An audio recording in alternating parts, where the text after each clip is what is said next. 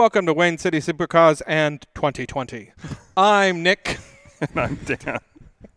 I don't tell Dan when I'm going to do these things. I've secretly always wanted to be Barbara Walters. Barbara Walters. Just looked over at Nick and I was like, what are you doing? Yeah, I get that a lot. Welcome back, everybody. Yeah. We are recording live at Drivers Club, brought to you by Avance, Haggerty, Rainier Beer, and Carter Subaru. Yeah. Thanks, Carter Subaru. Thanks. Yeah, I had a great weekend thanks to Carter Subaru, which we will be talking about on a future episode. Yeah. But borrowed a new 2020 Outback, and it was a lot of fun. It's a nice car. It really was. It was great. We took it to wine country, so Yeah. down in Yakima. So It reminded me, we had a funny conversation in there, and it's like the difference between, that I can tell now, between like a true luxury car and a regular car is soundproofing and interior plastic amounts. yes, That's about it. Yep. So if you wrapped everything in leather and added a ton of sound deadening, you'd have a luxury car in just about anything. Yeah. Because right now, like that Subaru still has more options than my Porsche. And my parents' Hyundai does as well. Yes, my robot overlords drove me to Walla Walla. I got a car. It's like, Go. you shouldn't be here in this lane. Okay, fine, we'll move. But we're gonna do a big review of it coming up on a future episode. But it was a lot of fun, and Yeah. yeah. Yeah, not talking about the car, but man, the pass on the way home. Okay, even on the way there, it's pretty easy to go pretty quick across Eastern Washington. There's just nothing out there really. The bane of my existence on the road was just people in the left lane. And not even Priuses. And like in the middle of nowhere, there's like nobody behind them for a mile and nobody in front of them for a mile. So when I come up on them, you'd think they would notice me coming for the last 5 minutes. But no, they just hang out there and wait for me to be behind them. And then I go around them and then they give me the universal thumbs up. You had a personal driver on the way there that was very Aggressive. bumped to pass. Yeah. So, Not really, though. no, it was just like, okay, if you're not going to move. Like, Yeah. I was like, I need a push bar. Yeah. It's just, man, what is wrong with people in this Get state? up into them, get them loose, put them into the wall. Right? Yep. By the time you get there, after 4 hours of driving of that, man, the more I drive around this country, the more I stand by it. Washington really does have some of the worst drivers I've ever seen. And I do not know, and Dan and I talked about this earlier, if you know it's going to snow, don't go over the pass in your Mustang. I cannot tell you the amount of people I passed on that In Mustangs. in Mustangs. Like, who looks at that and goes, this is a good idea. Yeah, and This- all this is stuck gonna on the work. side of the road. And it's like, even in general, nobody prepared. We talked about this, I don't know how many times, with Blake, with our winter prep episode. Look, if you're going to go in the cold, you don't just need winter tires for snow. You need winter tires because you don't have traction in this temperature. People are just stupid. I'm sorry. I think it's just like, it makes me, it's kind of funny. I would actually torture myself with a driver's ed lesson again, just to see if they even teach anybody anything at all anymore. Do they just be like, hey, welcome, here's your license, good luck? Because that's what it feels like. Because I'm going through all this stuff, and I learned all this when I was in driver's ed.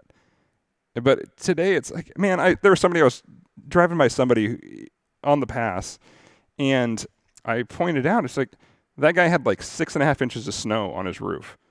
And I'm going to post the photo because I said this guy is either going to launch all that snow behind him or as soon as he hits the brakes, it's going over his windshield. Sure enough, the first time he hit his brakes in his black AMG GL63, which I am going to post the photo and the license plate, I don't care, it went all over his windshield and he had to slam on the brakes and stop on the highway. He had to stop all lane of traffic because he couldn't see. Like, you're dangerous. You're going to kill somebody. Hopefully money just does yourself. not buy But you brains. no, but it was just like, sure enough, I mean... I don't get it. Like, we got to the top of the pass, and it went to bumper people. And the funny thing is if you're going up over the pass, it's 4 or 5 lanes. People were using like 2.5 lanes. And it wasn't even that bad. I mean, No. if you take that back, okay, if you were prepped for it, if you had even a rear-wheel drive car, you actually would have been fine. The roads weren't that bad. Yeah. As long as you had Keep actual momentum. Yeah, as long as you had snow tires, you were going to be fine going over the pass. It wasn't. I've been over the pass in way worse conditions. It was nothing. Yeah. It was just a mass of completely unprepared drivers who could barely move. Yeah. And of course, I'm driving the Audi with snow tires on it, so it's like nothing. I mean, Yeah. anyway. I took advantage of all the lanes that people weren't using. People were not happy. I'm like, it's a lane. Oh, yeah. Yeah, so- exactly. yeah. I took the far right, which was all covered in snow. I'm like, this is nothing. Yeah. Yeah, It's not my fault you don't know how to drive in snow. Yeah. I think you're right. I don't know if that's taught. No, I I don't. remember it being a big part of the driver's ed book and driver, like the simulators and all that, and how to steer out of ice and snow and things like that. So, but I don't think Yeah. it's there. Call Right Away Tire. Get some decent tires on your car. That's all you really need. Also, if the pass says traction tires, it requires chains except for all-wheel drive cars. There were so many people that just ignored that and were driving up the pass. Like, that's fine if you think you can make it. Don't endanger me. Yeah. And, that's all I'm going to say. So, yeah. Anyway, off our soapboxes. Yeah, off our soapbox. But, man, young whippersnappers with their Mustangs. I'm shaking my fist in the air. It wasn't Get off my lawn. It was an odd amount of Mustangs on the I know. pass, though. It's just, I don't know why I thought I was the only one that noticed that until you said it today. And you're like, did you see the Mustangs? Like, yes. A lot of Mustangs. Yeah. So. There weren't even crowds to hit up there. No. I don't know what they were doing. Yeah, well, there's no curbs to jump, so Yeah. especially on the freeway. So, one other thing I want to talk about, your Carter Subaru tip of the week. We could make this its own episode. I have reached out to hopefully do that in the future. But I want to talk a little about radar detectors. Just a very, very basic coverage of radar detectors and how they work and what you're actually looking for. And when you see the difference between like a $100 one and a $600 one or $700 one. Okay, for just about, I've said this 100 times, but I drive all over the U.S. and I've driven extensively west of the Mississippi and into Canada and everywhere. With the exception of once in the last 20 years, I've never been hit by a radar that was not KA banned. All I hear in my hand right now is Johnny Cash. I've been everywhere. Right, yeah, okay. Yeah. So since the mid-'80s, pretty much everybody has been running KA. It started in like 83 or 84 or something like that. And while other detectors, they all will detect K and X and laser, KA is the one that you're getting hit with pretty much 99.9% of the time. Everywhere you go, you're going to find in the middle of nowhere really tiny towns that have like 30-year-old police cars. Barney Fife, yeah. Yeah, they might still be running K. And then in 2 other states, New Jersey and I think Ohio. I think it's Ohio or Iowa or something like that. They still have a few X-band detectors. So you mean guns, X-band guns. Yeah, X-band radar guns. So basically what you're looking for is good KA protection. And if you are tired of false alerts on your radar, pretty much every radar detector worth its salt, you can code out so that it only alerts when KA hits you. If laser hits you, it's too late. If you don't have diffusers on your car, which I'll explain in a second, that means they've got you. Laser is like, oh, you got laser detection? That's because you're being hit with the radar gun and you're about to be pulled over. So the good news is even with instant on radar, KA can be picked up from a mile away in front of you or way farther than that if you have line of sight. So, that said, which radar detector do I get? Well, I've tried out the new Uniden R7. I've been a big Valentine 1 fan for years. But the fact is of all the ones I've used, they pretty much all work the same as long as you have them mounted correctly. Even the cheap ones are better than nothing. But you do get great detection with some of the newer stuff. But here's the thing. One, they're big. The bigger the radar detector, the better it works. Funny how that works. Well, it's because it's got a bigger field. That's all there is to it. There's a reason these things are big and bulky and kind of ugly. They have gotten bigger. They have gotten bigger. Yeah. And that's how they've gotten better detection. It's not, if you pull one of these things. Size matters, people. Yeah, it's kind of funny, but there's not as much to it as they like to think. And trust me, I have actually pulled these things apart. I've gone through disassembly videos on YouTube. When I was researching this over the last few months to get a new one, I went through and was like, there's really not much to this. It's all sales gimmicking and marketing. I'll get to laser diffusers in a second because that's where you're paying for and it actually matters. But basically, if you've got a good detector that detects KA, that's great. I do find the arrows super handy. Escort 360 Max, Uniden R7, Valentine 1 started it. They lost their patent expired, which is now why you're seeing it on their radar detectors. Oh. But basically, the main thing, though, is you have it positioned correctly. Basically, the best spot to mount it is probably directly below your mirror. A problem with that is it blocks your line of sight looking right across your windshield. You don't notice how small that gap is until you've got it mounted there. So I actually don't recommend using a mirror mount. It looks really clean. It looks like a nice install, but it blocks a lot of your line of sight. So I typically mount them high up by the visor. This is also why like the high-end ones have the sensors built into bumpers. Right, exactly. So you can get remote install kits. So you're going to pay a lot more for those. So the way laser works, though, is not by jamming the radar. Basically what it does is it looks at the signal and it blasts a bunch of light back so that it can't get a clear signal. It's light on light. Laser's just light amplification by stimulation of emission of radiation. When you when you have an IR blaster that you blast back, it'll basically diffuse that signal so they just don't get a read on your car. So all it is these LED infrared lights that are blasting at the same frequencies that they know lasers work in, and it can't get through it. It's blinding it. That's all there is to it. So only about 5% of tickets are given by laser from the rear. That's typically from overpasses. Washington State Patrol is very good at that, though, just so you guys know, especially by exit 210. It's one of their hot spots, and down by Shelton. You can find the stats out. These are actually published. They're hitting the rear of the car? Yeah, they're coming because they have that super long on-ramp just past the Angel of the Winds Casino. That gives them a really great line of sight, and people are coming downhill right there at that point, so they've picked up a lot of speed. That's why it's the number 2 hotspot for tickets in the state. I had no idea. And Shelton is the training area, so you're going to get tons of tickets through there. Don't speed around Shelton. That's where the academy is. So, but anyway, if you want a diffuser, there's a lot of good places around here that can install them. Typically, it's how many you need is based on the size of the car you have. If you have a really wide, really big car, you get bigger. You get 3 of them. You get 2 of them in like a small car, like a 911, and you get a smaller one in the rear. But I do want to go back to that original point. Pretty much everything besides KA at this point is hype, and it's a lot of noise. So if you don't code it out, every automatic door for a store is going to set it off. Everywhere you go, it drives me insane. X-Band is going to be some security systems still use it. Yeah. That's about it. So basically, you want a good KA detector. Well, and the front and rear backup sensors. Oh, yeah. Set some of it off. Yeah, and so the smarter detectors, Escort, Uniden, stuff like that, their firmware updates will actually code out the frequencies that are used by Acura, Honda, other cars, Subaru now. Everybody's pretty much going to this radar tracking for automatic cruise control and lane assist. And so that'll set it off all the time, too. The newer, better radar detectors have those codes phased out, so they won't set off the radar detector. But those are K-band, too. They're not KA. And this is something I didn't know that you should know. Check once you buy a radar detector, you're not done.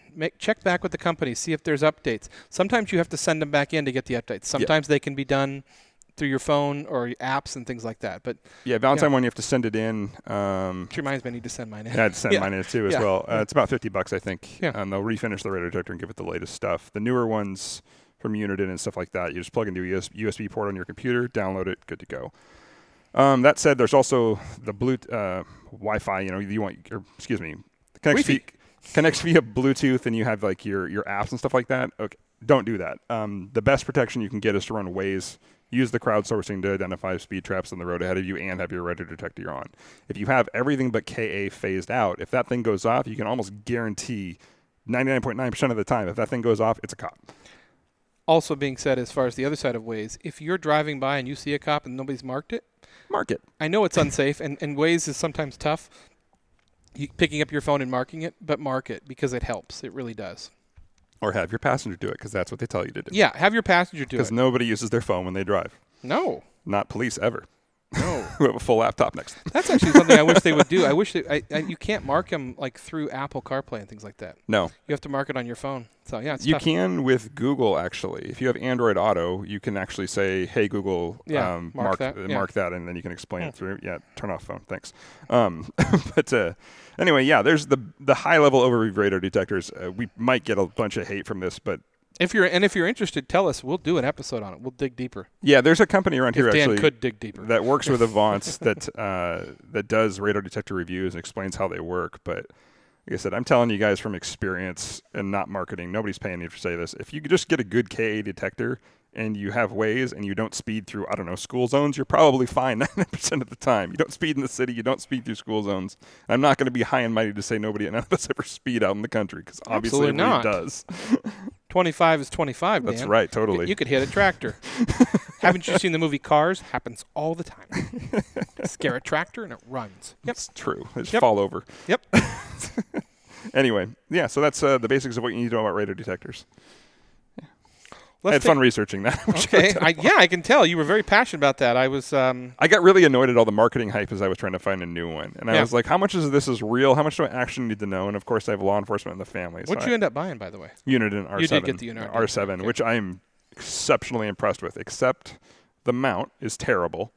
It's large. It is a big, ugly piece of equipment. It's very functional, and I will take function in that over anything else. But somebody who actually, designs anything for a living could have done a better design than the way that thing looks. And that's typical, though. The Valentine one, I don't think, has changed their design since '85. No. And the Escort 360 Max weighs a ton, and the arrows are really hard to see. Just makes a big works really well, dent in your dash when it falls off the window when the suction cup fails. And it does. Yep. Yeah, so I might 3D print a mount for it. I've been looking, and it wouldn't be that hard to do to get it to mount better because it's really flimsy than what's in there. Fancy. Mm-hmm.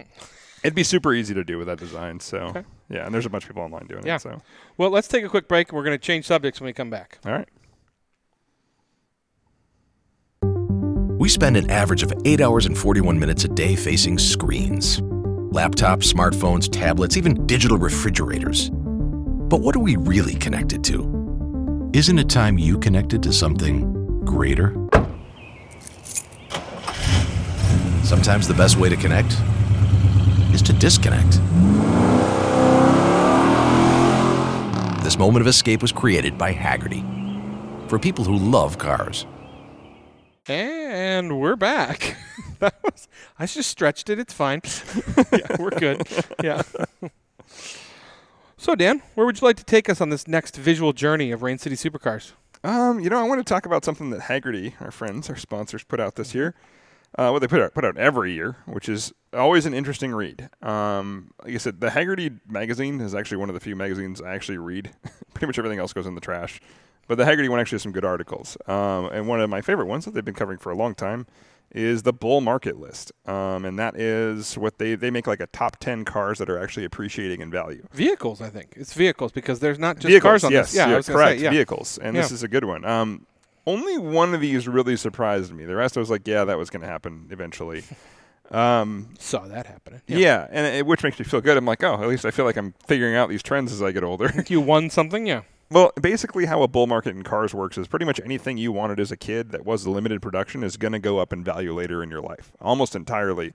So one of the first cars on the list, which I think everybody saw coming from a mile away, is the 96 to 2002 Dodge Viper GTS.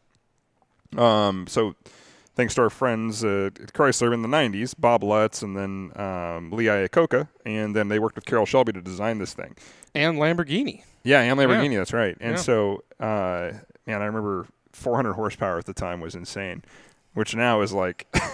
Yeah, but to be fair, when that car came out, a lot of people wrecked those cars, even with 400 horsepower. So. Yeah. So the GTS is sort of the second iteration of the Viper. The first 92 through 95 models were about the same quality control as K-Car era Chrysler. Oh, yeah. The tops didn't fit. The windows didn't close. Yeah, they tend to pop out at speed. They had Velcro on windows. What was that show that had a Viper that turned into... A Viper. Oh, yeah. Okay. Well, there we go. Yeah. And then, but I knew that's how I forgot it.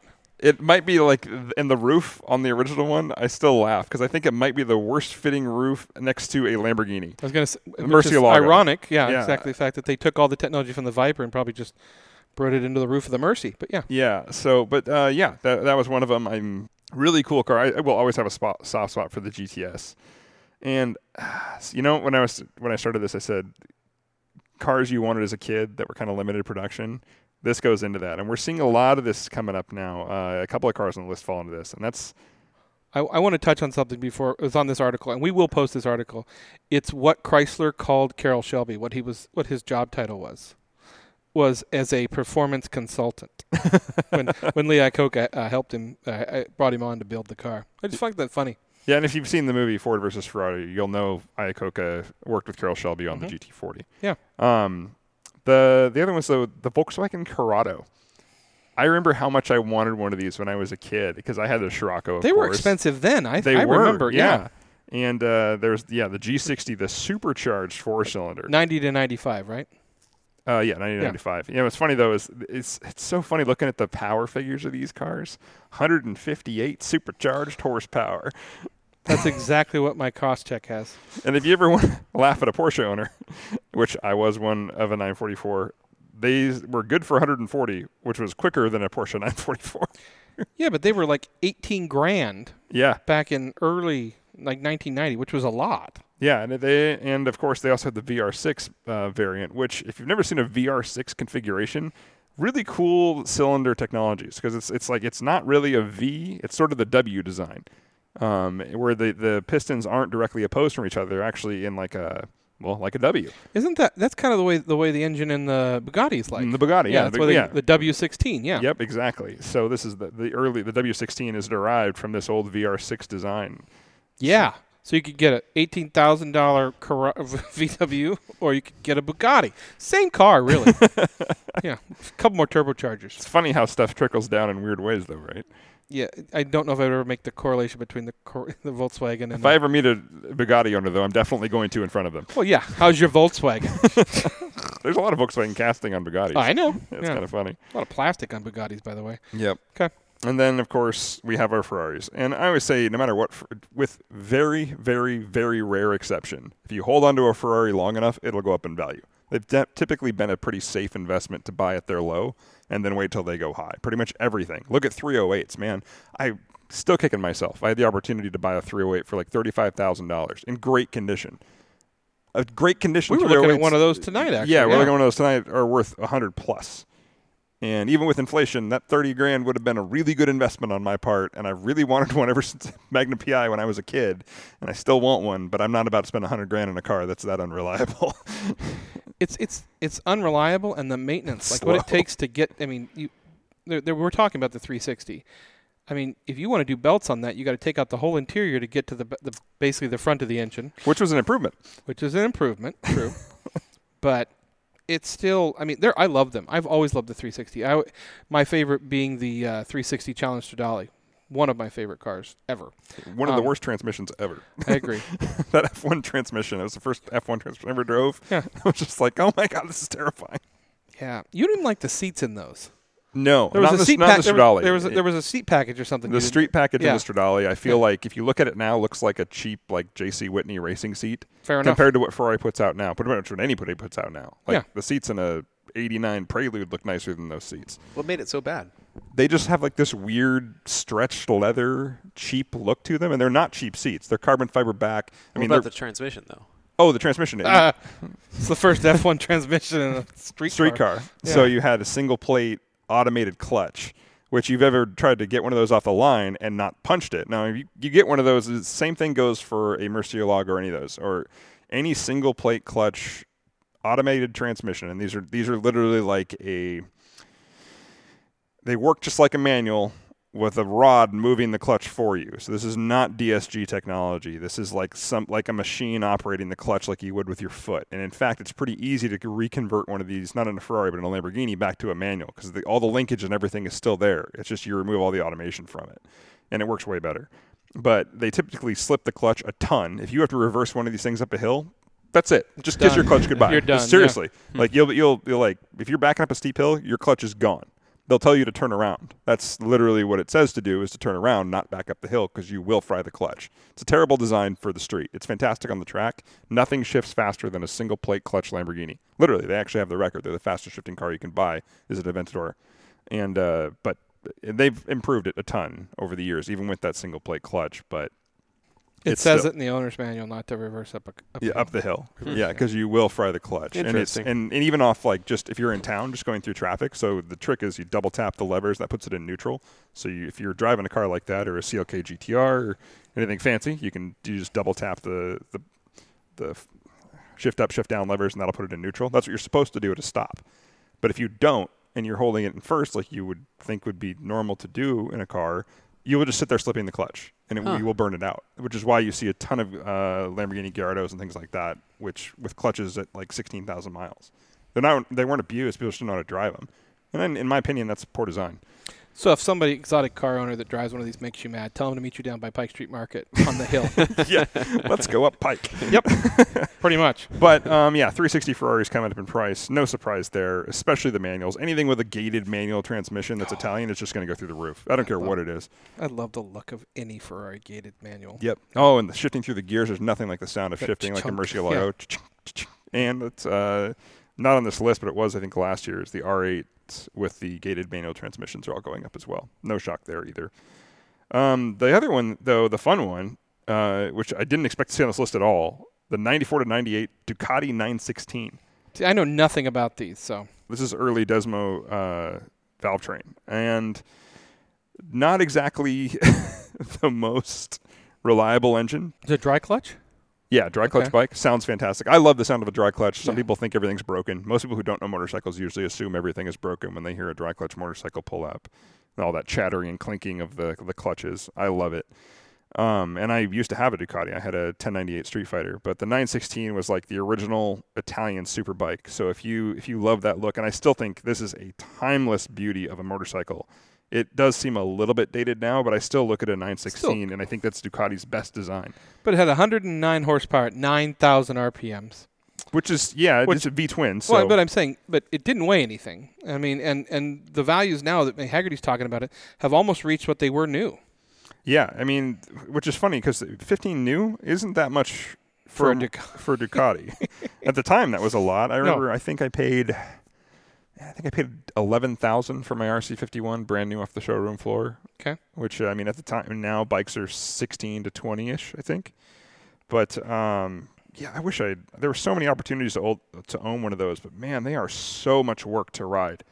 Like it's more physical, you're saying? No, just like every time you get off your bike, it's like you've got valve adjustments that are needed. That's a race bike on the street. This is not a trickle down. This is like we put on headlights and called it a day. Okay. Like that's it. So if you want the straight up race bike of the 90s, you get a 90. You have to be mechanical as well. Yes, or you're going to pay a fortune. And they're not easy to work on. You'd think something that small with that much access, because it's a trailless frame, so it's pretty easy to access the motor, would be easy to work on. But no, you need specialized tools. And you need to know what you're doing.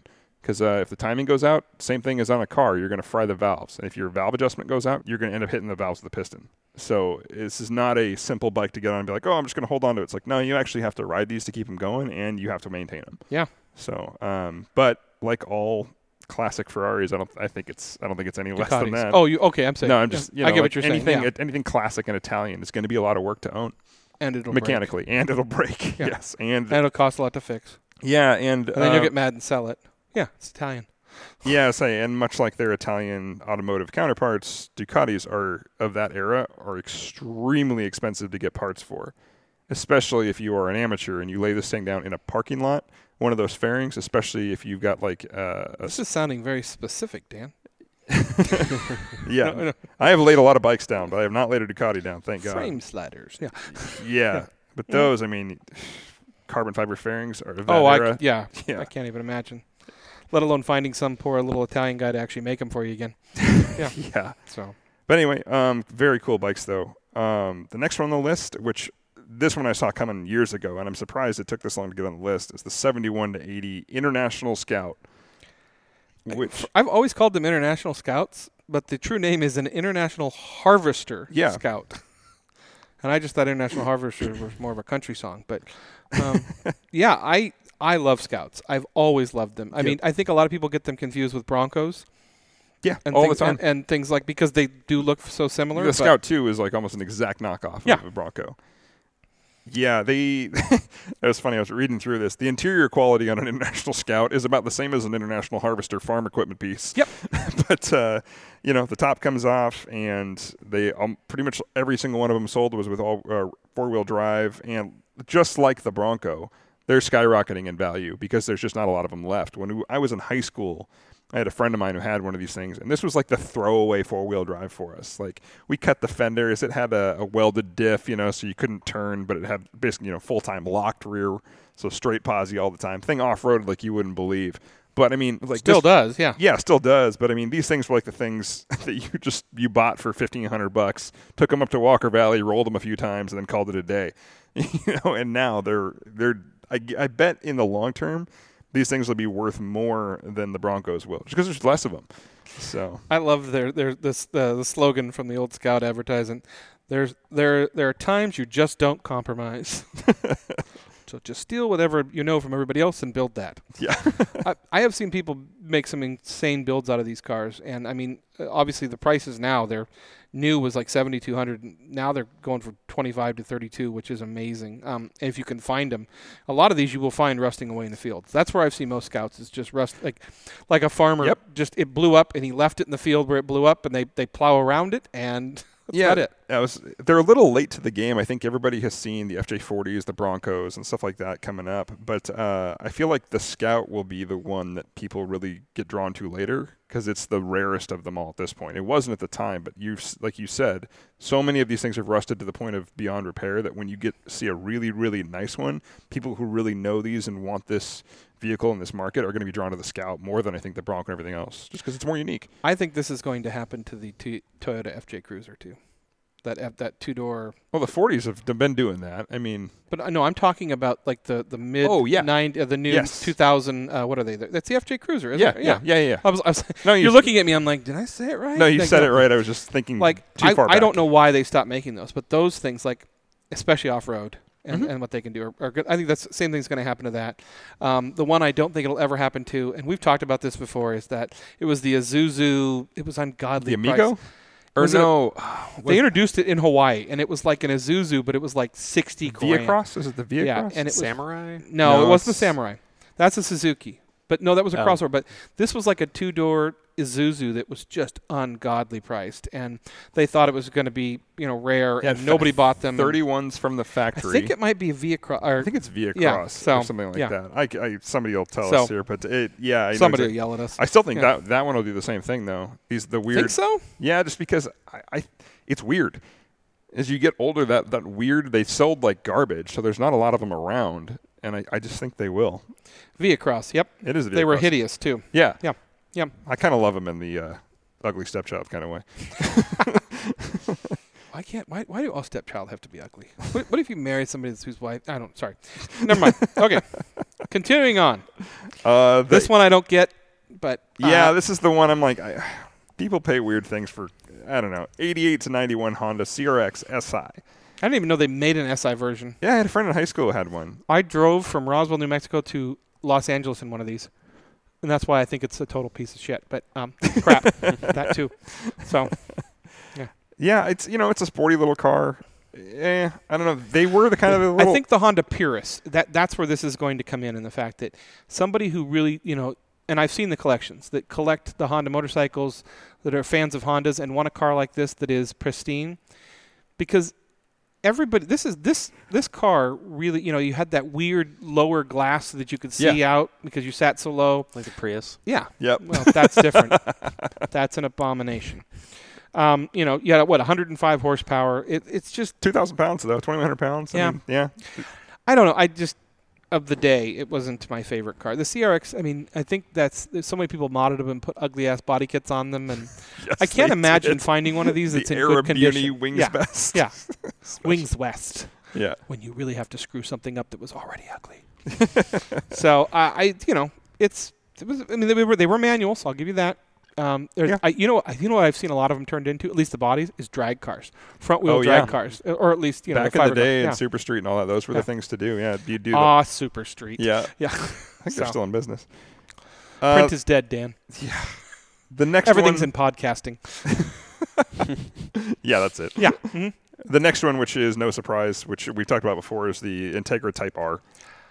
No surprise. I would own one of these. Oh, yeah, I in a always heartbeat. I always wanted the white one with like the red interior. Me too. Yeah. And that or the yellow, which they're actually showing. Yeah. I actually saw one of these in pristine condition here in Seattle. Again, doesn't surprise me, but it was right-hand drive, and it had Honda badges on it. Like it was done right. But this car, I remember when it came out. Like this was right when Fast and the Furious started to kind of hit. Like in that time. Yep. I mean, in fact, they had 2000. they So had- it was. Yeah, it was. And this car was the car to have. And finding a Type R, let alone, I mean, they were hard to get. The dealerships had a hard time they getting didn't their make a lot of them, Yeah. and then a lot of them were stolen and stripped. A lot of a them. lot. Well, that goes for Honda. Yeah, well, I mean, especially Yeah. that cool B18 C5, the infamous Type R with the what did the thing make like Don't 200 forget horsepower? the R stands for racing. A Type Racing, whatever. And that they has to handled do. like a dream, but I mean, they had those cars weighed nothing. They handled so well. They were really famous for that. But I mean, we've seen these things go really low mileage ones. 64,000. There it is. 64,000 at Barrett Jackson for one of these things. Yeah. Which I'm like, okay, I like them. I'm not going to pay 64 grand for one. I pay No. a comfortable 30 maybe, but Again, I think you're going to have these purists, the Yeah. Honda purists, the Acura purists, that have these and are taking care of them. You're going to hard to find. The last time I actually saw one that like publicly, one of them was Daily Driven Exotics had one. oh yeah, That they gave away, a white one. They got it out of Canada, but Yeah, actually in the spec I like. So They looked so much better overseas too. If you ever saw the original Type R headlights, they looked even better overseas. Which is, I think the Integra's a good looking little car. You had to get all the JDM spec on Yeah, them. Yeah, all the JDM stuff. But, the next one I've wanted to own. I had my ex-girlfriend's brother had one in high school. I absolutely love these. It was the 1984 to 2001 Jeep Cherokee, and everybody knows the Grand Cherokee. And I mean, in this day and age, you had the Grand Cherokees that were like wood paneled and things like this. But these Cherokees, most of them, they're hard to find because so many people have turned them into vicious off-roaders. They were such great cars. They were the classic box car. I mean, it was, but you could put huge engines. The room for engines and interior. They were great rock crawlers. I know so many people growing up that had them that would tear them out and just put huge, big Chevy engines in them. And I love them. I've always loved them. And it was like, and it's funny because it's not as loud, but it reminds me when you close the door on a Jeep Cherokee, like closing the door on a G-Wagon, there was like that slam, like that heavy door feel. Like it was a real great car. Well, they had the same body for 17 years. I'm aware. Pretty much, yes. So just a few. And it is very hard to tell a difference between an 84 and a 2001. I want to narrow this down further, though. I bet you the ones that we're really going to see go up in value are going to be the two-door models in the manual with the 6. Yeah. So those were not that rare, really, but you just don't see them anymore. Like, they've all rusted and gone away because so many people beat them up so much. They were cheap. Yeah. You can give it a 6 for a couple grand, and you could go crawl it, and it would do really well off-road. I mean, solid axles and all that. So. Most of the cars that I've ever been off-roading in and rolled over have been Cherokees. Yeah. So, the not much horsepower and torque, which is... That's why I had to put a different engine in them. But any four-wheel drive at the time didn't have much. But, we are seeing these pop up for, they're passing the 15K mark now. Which amazes me. But, yeah. Yeah. It's interesting because we knew what they were, 21, 22, something like that. Yeah. Next, one that's very close to my heart, as long as it doesn't have a hard top, is the 1998 to 2002 BMW M Roadster. And beautiful car in the Roadster. The minute you make it a hard top, it becomes a rolling shoe. And I know you like the shoe. I know you like the clown shoe. I love the clown shoe. I love this car. I mean, one of the first times I ever saw this car was in a James Bond movie. This was when James Bond was driving BMWs. It's the worst Bond car ever. I know, but I don't think this one had gadgets, did it? Like the seventh? No, it did. Did it? Yeah, this one had like the missiles behind the headlights or something too. No, that was the Z8. Did he just drive it out? I think he just drove. I think he was just driving it, but that was like one of the first times BMW showed it. It was in the Bond film. Yeah, that was. But they were talking on this was, they were capitalizing on the 90s and the Mazda MX-5 and the Miatas and things like that. And this car, finding ones, I'll tell you one of the hardest things to find on these cars is the wheels. The wheels were some of the most expensive wheels you can find, and trying to get them was hard. I had some friends of the family that had them, and they still very hard to find. And finding one of these in good condition that hasn't been drifted or ripped apart is really tough. Yeah, the roads, the coupes have already kind of gone up in value. They're still climbing, but it's cool to see the convertibles coming around. I think the convertibles. I don't know, the clown shoe, I think, is more unique, and I think that's why I like it. But I don't think it's a better looking car. I just enjoy the fact that it's weird. Yes. It's not one of those things. I didn't know it had a 4-cylinder. Yeah, optional. The M had the 6 still, but because it cut out of the E36. Yeah. Then we got the neutered 240 horsepower instead of 300 plus, like the Europeans got. Terrible bastards. Yep. Damn European bastards. That's what I say. Right? Okay. Mm-hmm. The next one, speaking of our German friends, the 914. And this one is close to my heart because that was the first Porsche I ever got to be in. It was my brother's. He had a little silver 914 that our friends Jeff and I always get that confused because your brother's car was a 914, but you had a 944. Yeah. Which we saw, by the way, a beautiful example in Walla Walla. Sitting randomly in downtown Walla Walla, nobody around it. But yeah. Yeah, it was a beautiful car. I never have liked these cars. They're so tiny. I know. Like I feel like, and again, I'm going to incite rage here. I feel like Porsche's like, we need to put out a car. That'll do. Like it doesn't. Yeah.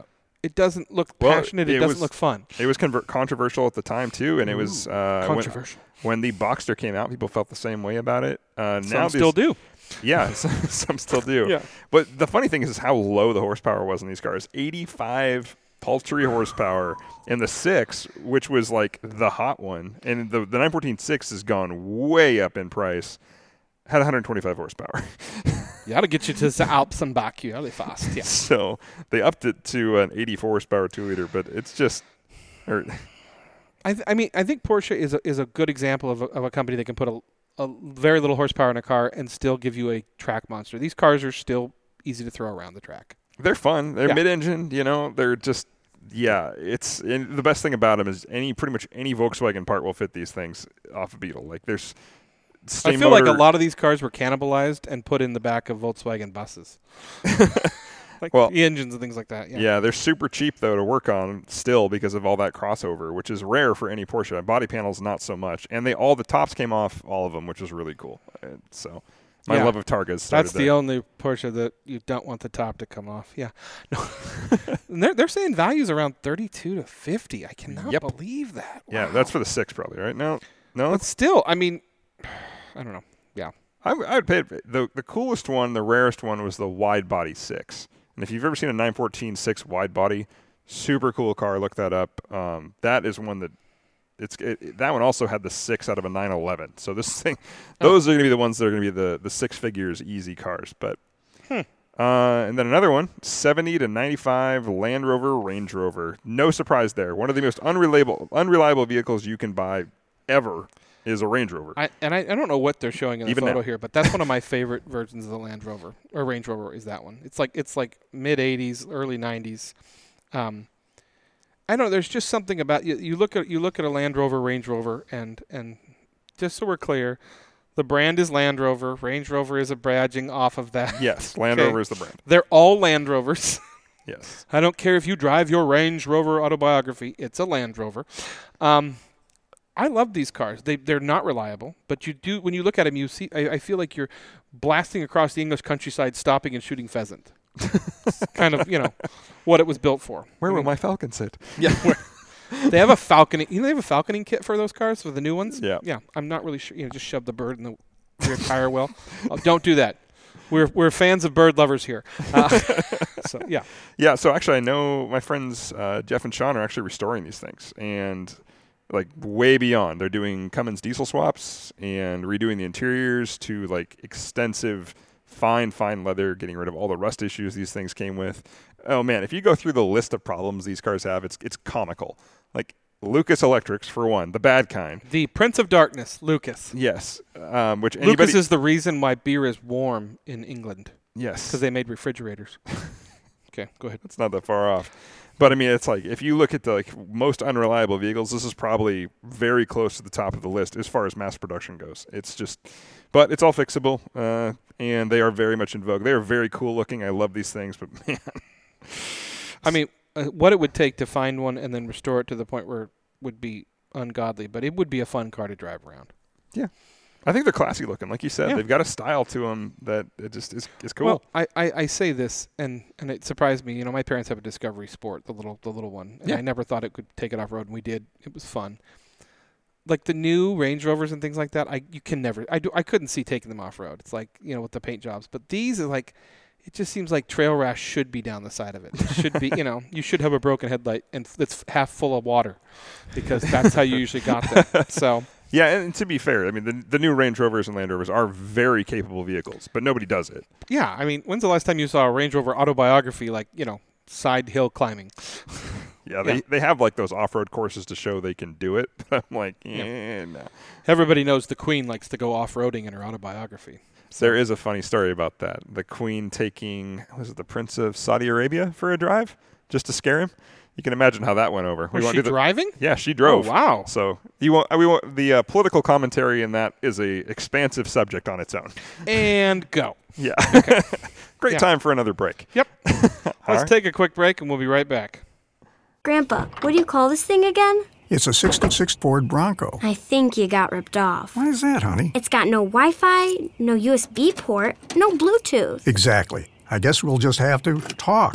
Sometimes the best way to connect is to disconnect. Is that the window button? It's called a window crank. Cool. The faster I move it, the faster it goes down. This moment of escape was created by Haggerty. Being old is kind of cool, Grandpa. Works for me. For people who love cars. And we're back. Yeah? You know, I know where we're going, so I'm laughing. Sorry. we have to bring this up because it's going to be a movie someday. Oh, got one short one. Well, When the orchestra comes to Japan. there is so many parts to this. Okay, so there every now and then the car industry throws you a curveball of a story that's hard to believe. I think of John. I think you have to tell the backstory too for people that don't know. I will. Yeah. But I'm just thinking of like John DeLorean and that whole story with the Cocaine is good. and like if you've seen the video, it's pretty impressive. There's the Gizmondo scandal, which that probably doesn't ring a bell for anybody outside of the tech. That was from Gremlins. The Gizmo. Oh, Gizmo. I'm sorry. Gizmondo. Okay, yeah. So it was a handheld gaming system that they were trying to launch. The whole thing was a total scam. But the way everybody found out it was a scam was because of that wrecked Enzo in California that split in half and the guy disappeared from the scene. Well, that was the CEO of Gizmondo who was defrauding investors left and right, and it just unraveled because of this car crash. And why did he run from the car crash? Probably because he crashed a Ferrari he couldn't afford and was defrauding investors. Oh, but I'm saying I don't remember what the correlate, because I remember it caused a big issue, because that's a famous photo. Well, yeah, people came to collect for the Ferrari. Yeah. And all of a sudden the owner's not there. Yeah. Anyway, that's a whole other story. That's not an episode, but everybody should look that up. Look it up. It's a great photo. Yeah, look up. Just do a search for Gizmondo Ferrari crash, and you will find tons of different articles. Split Enzo, yeah. Yeah, and you will see tons of amazing photos, but holy crap, the story is insane. Well, we have another one of those thanks to our friends at Nissan Renault. Oh, Renault. So Renault has a 40% stake in Nissan, for those who doesn't know, and that might be the reason Nissan hasn't put out anything good since the GTR, which is questionable at this point even, and why they're floundering. But their former CEO, Carlos Ghosn, flees Japan for Lebanon. Well, he was on a $14 million bail, which he paid, and then he disappeared out of Japan. Does it work like that? I mean, because like bail here is 10%. You have to pay 10%, don't you? Well, it doesn't work the same over there. Okay. Yeah, over there, it's their justice system is, let's say, it's been criticized. But I'm not taking. He is clearly guilty in this, and so. Yeah, you don't run unless you're guilty. Well, typically no, but also they're claiming his innocence. But his escape is the stuff out of movies. Like, and I was talking about it in the room today. People were like, "Wait, what?" So he hired an ex-Green Beret who is also an ex-con. That's a whole other story. Who is an extradition specialist, and he gets people out of situations they don't want to be in. And so they hid him in this. It's not an instrument case. It's like it's a black case you'd see for moving musical equipment, like a mixing board from a concert. Oh, I thought it was like a cello case or something. No. It's like a big black box that they had drilled holes in the bottom of him. Then they of the box, not him. Yeah. This is going to hurt, but we're going to get you out of Japan. Yeah. So we're going to get drilled. Yeah. They snuck him in that to an airport 500 miles from Tokyo, like across the country. And then they flew him to Turkey and then to Lebanon, where he has a house that Nissan paid for out of this. And he took with him about $100 million of unreported income. So, see, here's my thing. If he's a specialist, he was on house arrest, right? Yeah. Okay. So they get you out of the house. And I was reading the article. He stayed in the box for like the 500 miles. Something like that. I mean, they had to be. Here's my point. Once you're out of the house, get out of the box. Well, no, he didn't stay in it through Turkey because somebody has a picture of him supposedly. Not through Turkey, but I'm saying between where his house was and where they got him out of Japan was 500 miles? Something like that, yeah. That's a long time in a box with oneself. I'm just going to say it. It's like mime on steroids. The stories on this are just wild, though. Like, they posted photos of the box today that he escaped in, and it's just like, what? Yeah, you're right. It will be a movie. This is going to be a TV movie because he has been silent. He's now in Lebanon and free because they don't have extradition there. Yeah. And now he's talking. Yeah, and so he's scheduled to go live on the 8th, which will be the day after this comes out, with an update on everything and what he did. I guess I don't know. Nobody knows what he's going to say. # box life. Yeah. So he. Obviously, Japan's pissed.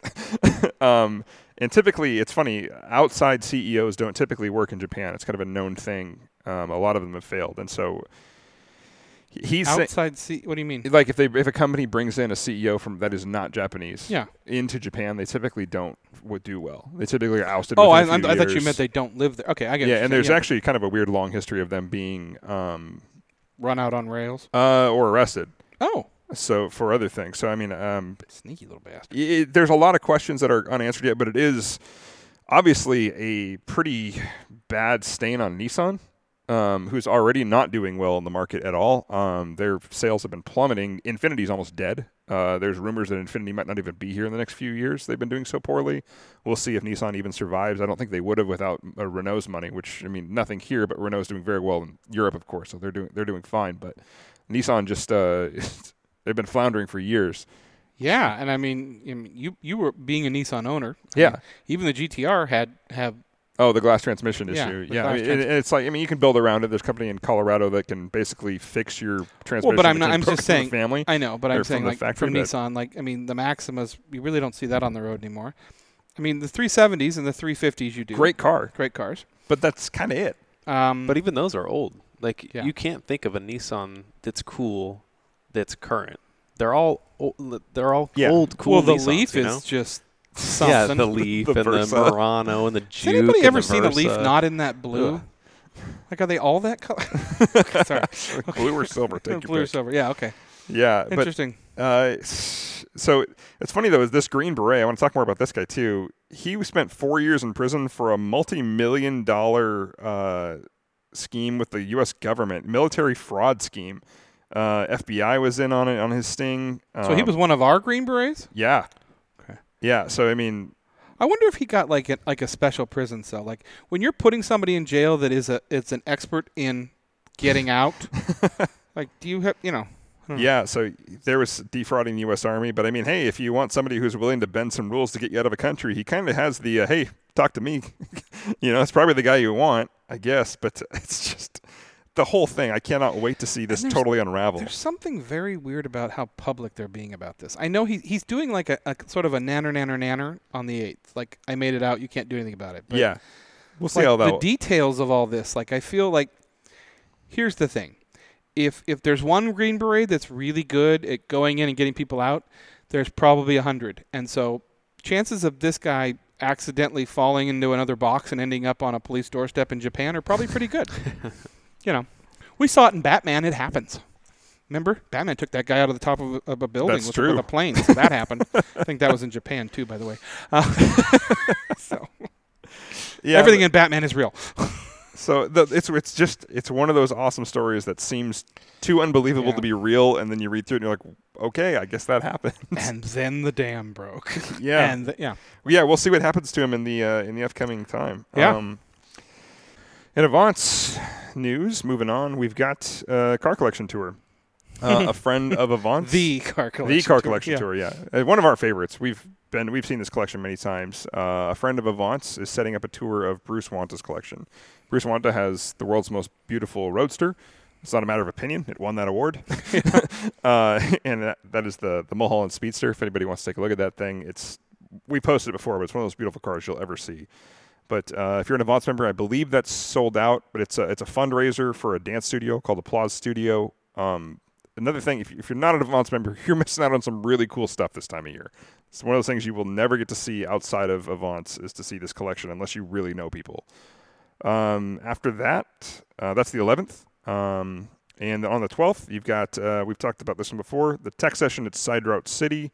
They're talking about Ceramic Pro. They're talking about the Griot's new 3-in-1 ceramic wax and how to apply it. So that's our Avant's Portland friends. Again, growing there. This one's a ways out, but I want to talk about it because I love the photo Adam posted of this. Okay. Tech session about RC cars, racing RC cars. And the photo he posted is of the Grasshopper. Now, if you were a kid in the 80s or the 90s when Sears had the catalog that you flipped through pre-internet to find everything you wanted for Christmas, the Grasshopper was the RC car that you wanted. Yeah. And I still want one. If you saw our story tonight, we were playing with RC cars. Can you imagine what those are worth now? Jeez, we could find them. Yeah. Tell you. Also, an event I want to talk about. We talked about it last week. Yep. We'll be down in Scottsdale for the Jet Center events. We're still offering 20% off for. It's on the January 15th is Jet Center events is the event, and RCS 20 will get you $20 off your admission ticket if you want to. And in fact, Adam from Avance will be there. So yeah, come down to Scottsdale and join Avance with Adam at the event. Boom. There you go. There you go. Yeah. See. Yep. Win-win. Nice transition, Nick. Well, okay. Thank you. Not really sure how to take that. Look lovely. Yeah, okay. Well, I think that kind of wraps up this week. It's 2 weeks of Dan and I kind of talking, which we haven't done in a while. It's kind of fun. Yeah. Yeah. So if you have any questions or comments, please leave them. We're always looking. Speaking of which, before we sign out, I will actually, coming back to our tip of the week from last week, we talked about the most efficient way to defrost a car. One of our listeners. Hot water. Yeah, hot water on the windshield. No problem. It'll immediately remove the windshield. But beyond that, no more frost. One of the things I said is that you turn on your AC and roll down the windows a little bit. Almost every new car, like past mid-2000s, will do that automatically.